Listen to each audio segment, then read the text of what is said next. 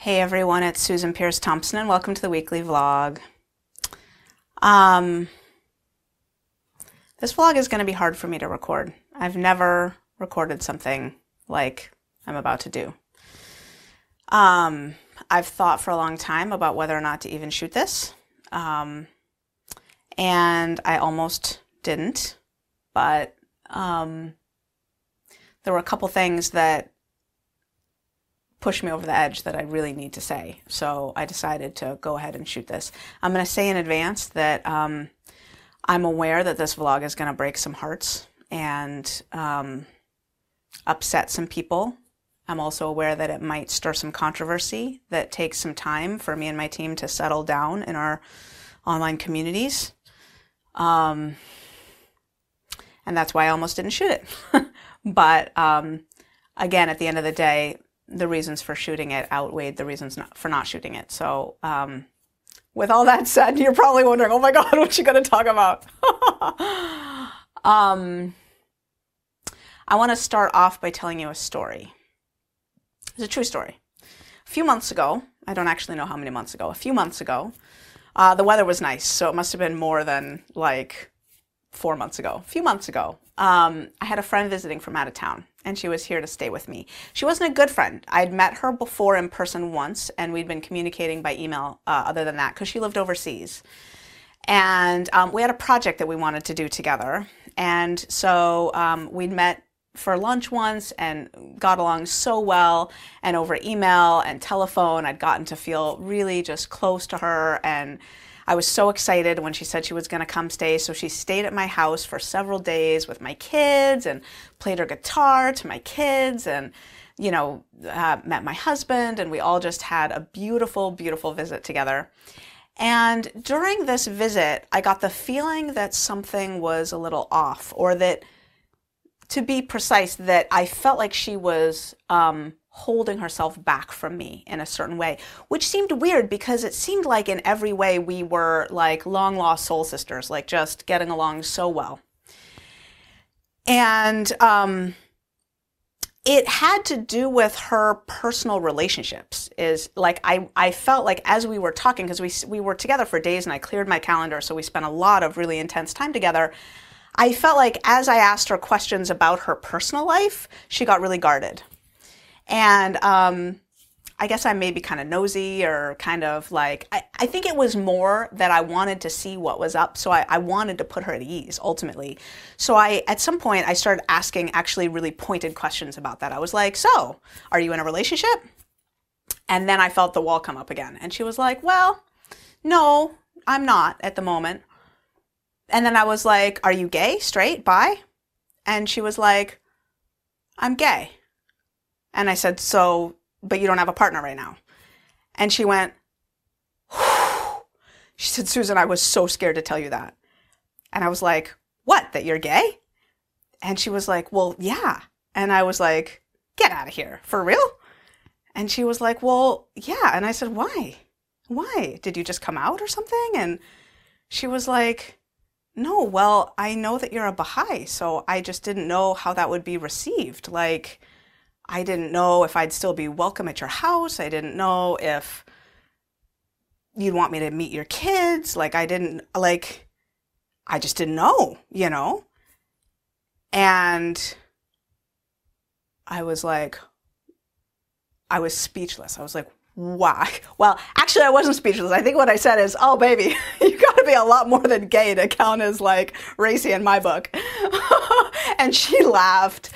And that broke the ice. But, inside I was speechless. Like inside I was like, oh my gosh. And I started to think deeply, if I were gay, I would know what every religion in the world said about homosexuality, for sure. And, I'm sure like on the internet, she found like the passages from the Baha'i writings that talk about homosexuality as like, an affliction and abhorrence, and like, you need to pray to have it removed and like stuff like that. And what she didn't find, obviously, were the exhortations to like, never be prejudiced against anybody, welcome everyone into your home, without regard for anything, to, turn a blind eye to every fault, et cetera, whatever. I don't think homosexuality is a fault. But anyway, there are Baha'i writings that would have let her know that even if I did think that about homosexuality, I never would have ejected her from my home because she was gay, ever. And my heart is racing because these are such controversial topics to talk about. Politics and religion are not topics that we grapple with in Bright Line Eating because they're so contentious and so divisive. And in Bright Line Eating, they're irrelevant. Like, we in Bright Line Eating are blind to all of these matters. We just want to love you as you get happy, thin, and free. We just want to welcome you, no matter who you are, where you come from, welcome you into our fold. And so I think made a mistake in the early days of doing Bright Line Eating by telling people that I was a Baha'i, because it's now created the need for this vlog now to tell you that I'm no longer a Baha'i. On March 22nd of 2018, I withdrew from the Baha'i faith. And that is exactly 20 years to the day since I declared as a Baha'i. I was 23 when I declared on March 22nd, 1998, and I'm 43 now. This was about a month ago that I withdrew from the faith. And they were very gracious at the National Center to withdraw me from the faith on exactly the day that I requested to make it that 20 year. It just seemed kind of tidy, right? They requested my reasons. And so I had to, I'd been thinking about it for years, to be honest, but I wrote up this document. It's like there were 8 points. And the first one was about homosexuality. I'm not gay.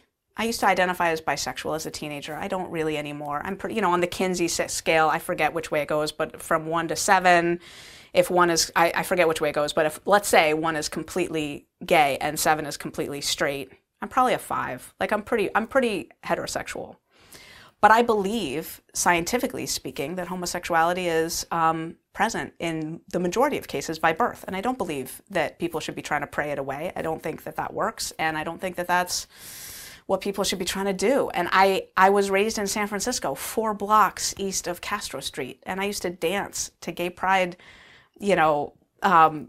festivities on Gay Pride Day. And my neighbors died of AIDS when I was a kid. I was raised near the Castro district in the 1970s and 80s. And before AIDS was called AIDS, when it was still thought to be the gay cancer, like, my neighbors were dying of AIDS. And the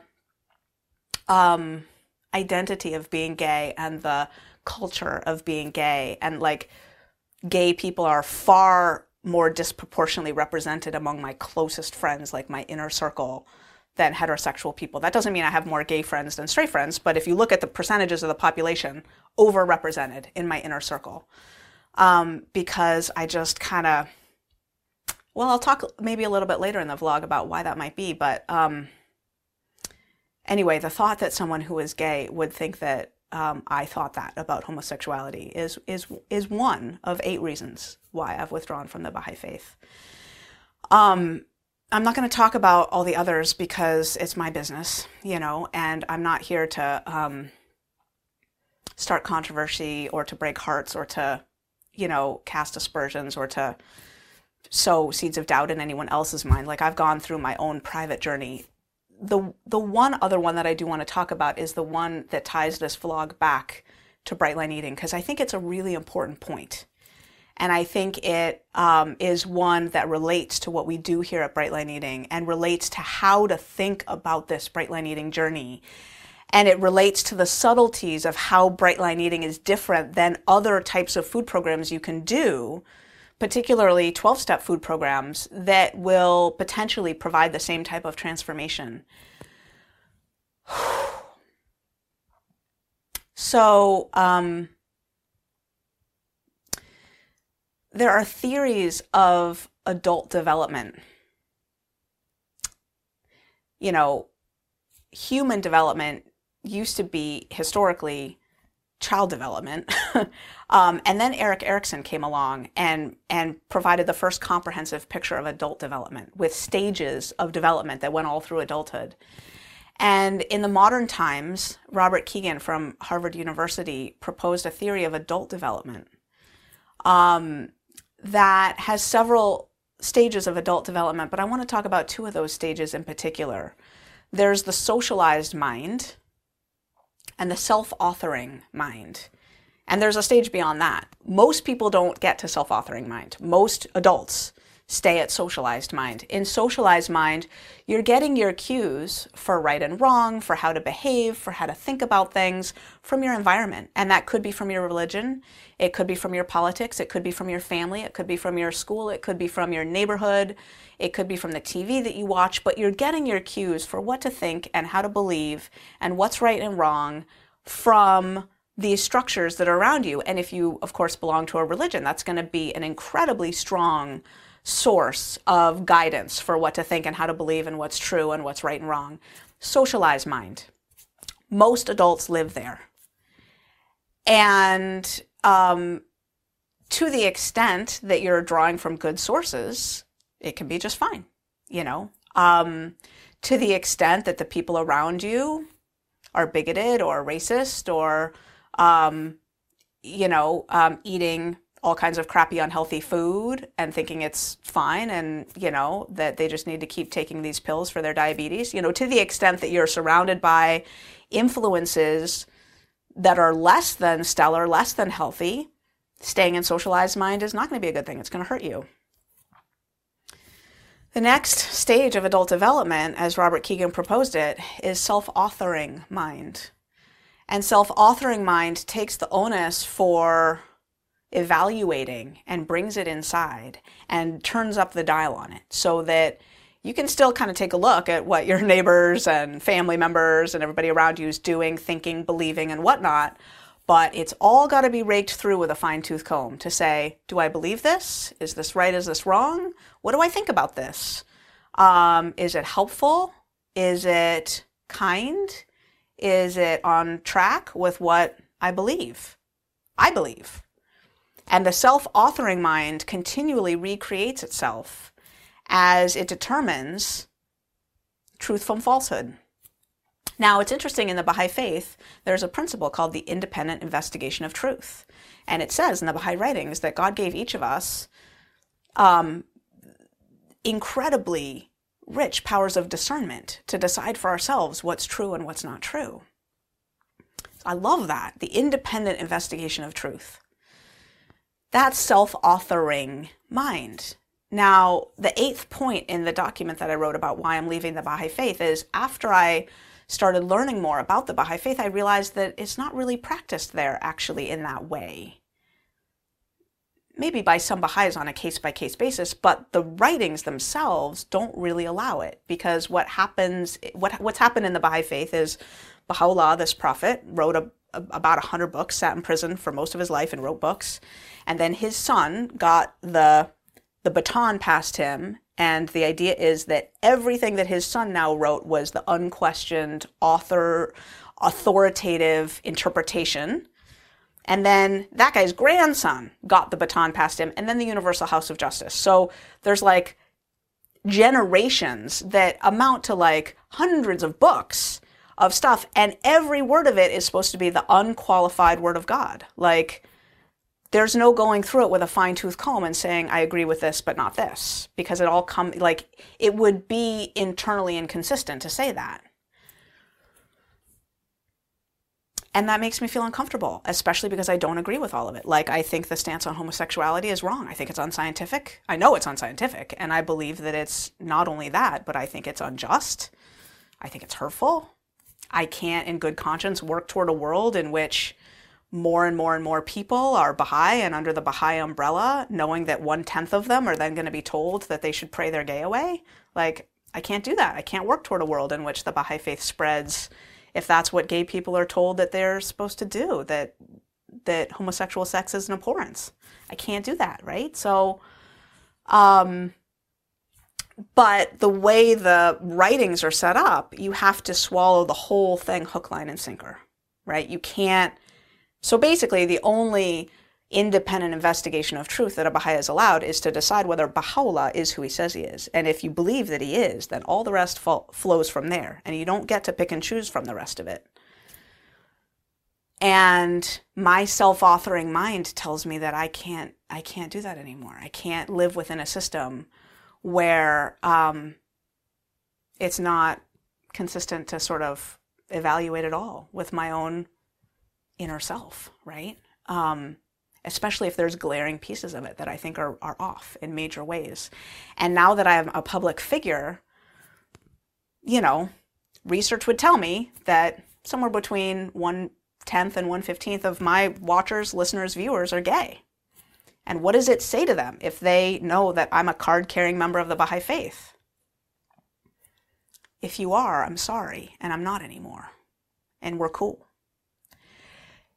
And in the same breath, I gotta say, if you believe that homosexuality is an abhorrence and that gay people should pray their gay away, you and I are cool too. Like, Bright Line Eating's got nothing to say about homosexuality. This is Susan Pierce Thompson talking. This is not Bright Line Eating talking. Bright Line Eating is agnostic. Agnostic about any of these topics. And I hope that I never have to record a vlog again that is going to stir controversy and wound hearts. I'm not in the business of stirring controversy or wounding hearts. Some controversy, yeah, like controversy about the politics of sugar, great, bring it on. That's a Bright Line Eating topic. We can talk about how sugar is bad for you all day. I feel good about that. This topic I feel less good about. It's besides the point. But and I'm going to use a very egocentric term here, as a thought leader, I don't know who, it's not my term. Other people are using that term these days, whatever. But as a thought leader, I can't in good conscience be here in front of others who might be assuming that I believe certain things about their sexual orientation when I don't, and I never did, and let that one slide. I experienced that day with my friend who was visiting from overseas, the damage that could be doing psychologically. I'm not willing to let that one slide. So I haven't. Okay. Whew. Adult development. Here's how this pertains to you and Bright Line Eating. At the extreme of the socialized mind, you have fundamentalism and fanaticism. And I'm going to define those terms. They're very loaded terms. I get that. Very loaded terms. Fundamentalism, if you look it up, is believing in the letter of the word, that what's written is true. That's a fundamentalist belief, okay?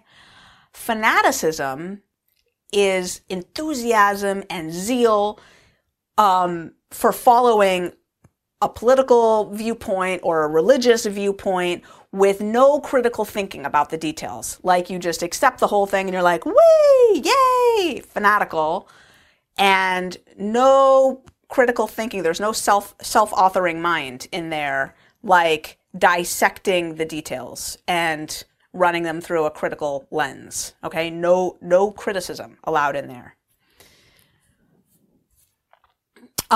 Every viewpoint can have its strain of fundamentalism and fanaticism.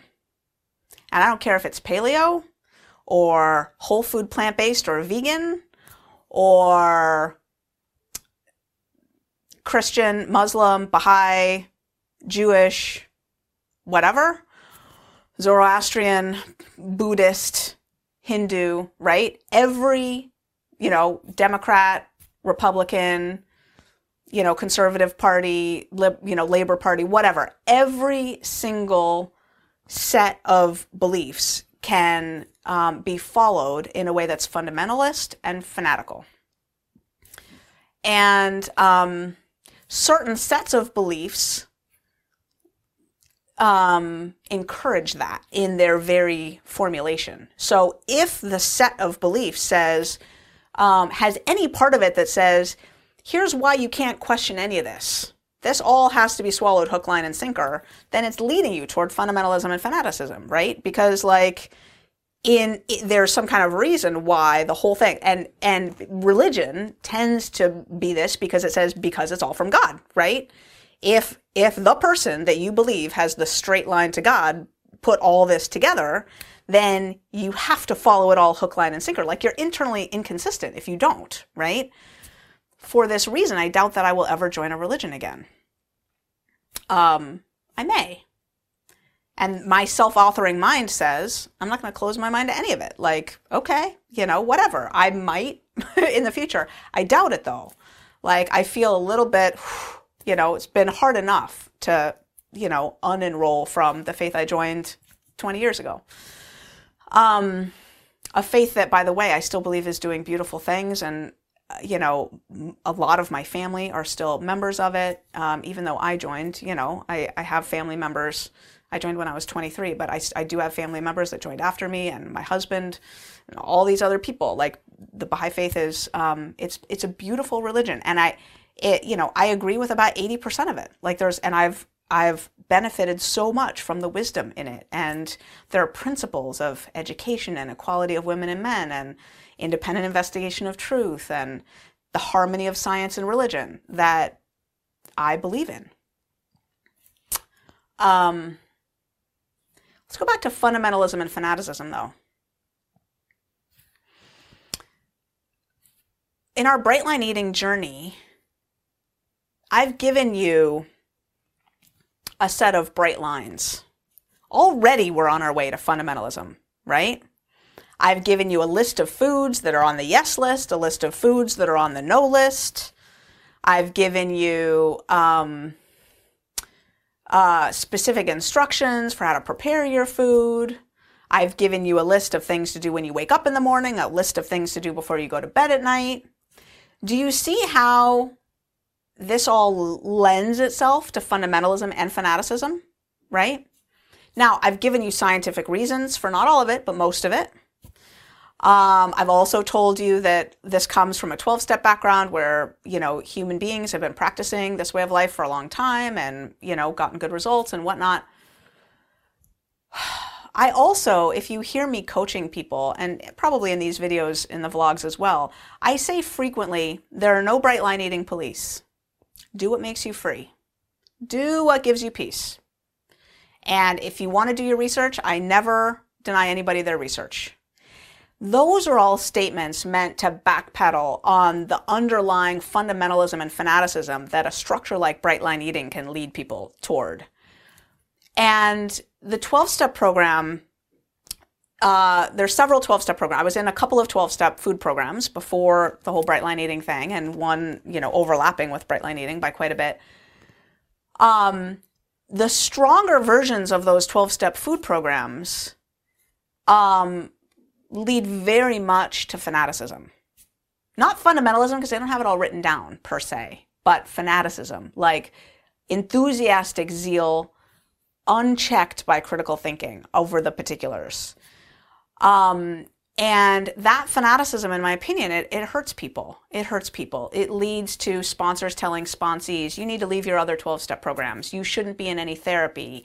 You need to get off your medications. You shouldn't marry that person. You shouldn't have another baby. You blah, blah, blah. You can't go on that vacation. I don't want you working the steps that way with that person, etc. Every single one of the things I just said is guidance that I know of sponsors who have told sponsees. It feels, in my mind, unethical, sometimes bordering on criminal, unwise at the very least, and none of their business most often. But it's the sort of fanaticism that goes into thinking that you know the way to recover from food addiction, and if someone doesn't do it your way, they're not being willing and they're not surrendered. So why would it be that way? Why would such a large group of people who are generally so connected with God and so heartfelt in their desire to do God's will, be passing on guidance like tinged with this fanatical zeal that leads to such bad advice so often? I believe the answer lies in the disease that we're facing in the first place. Food addiction is a tricky beast. If you have food addiction, then you might be nodding right now going, yeah, it is. It's tricky, right? Because the food addict mind wants you to slip up and get right back into the sugar and flour. And it's going to use trickery and machinations to get you to do it. And what that means, and it's going to talk to you in your own voice. I cover this in my book. It's going to talk to you in your own voice and be incredibly convincing at your weakest moments. and use sometimes very roundabout ways to try to get you to slip up. Like, yes, you should go on this vacation, and knowing that your life is going to get more swirly, and then it might get you then to order the pizza, right? It might not get you now because you're on solid ground now, but if we get you on vacation, if we get you on a cruise, now really there's going to be more wiggle room, right? So your disease is tricky like that. And someone who's sponsoring somebody knows, they're like, okay, my sponsee's got the head of a food addict. Like, I can't, everything that she tells me, I can't trust everything she's telling me about her experience or her wants or her beliefs or whatever. It's very hard to use self-authoring mind when you're enmeshed in your addiction. It might be much better to take an approach of fundamentalism or fanaticism and rigidly follow the guidance of someone else who's gotten out of this addictive mess. And so what I want to say is, even though Bright Line Eating takes no fanatical stance on foods, for example, the protein debate, the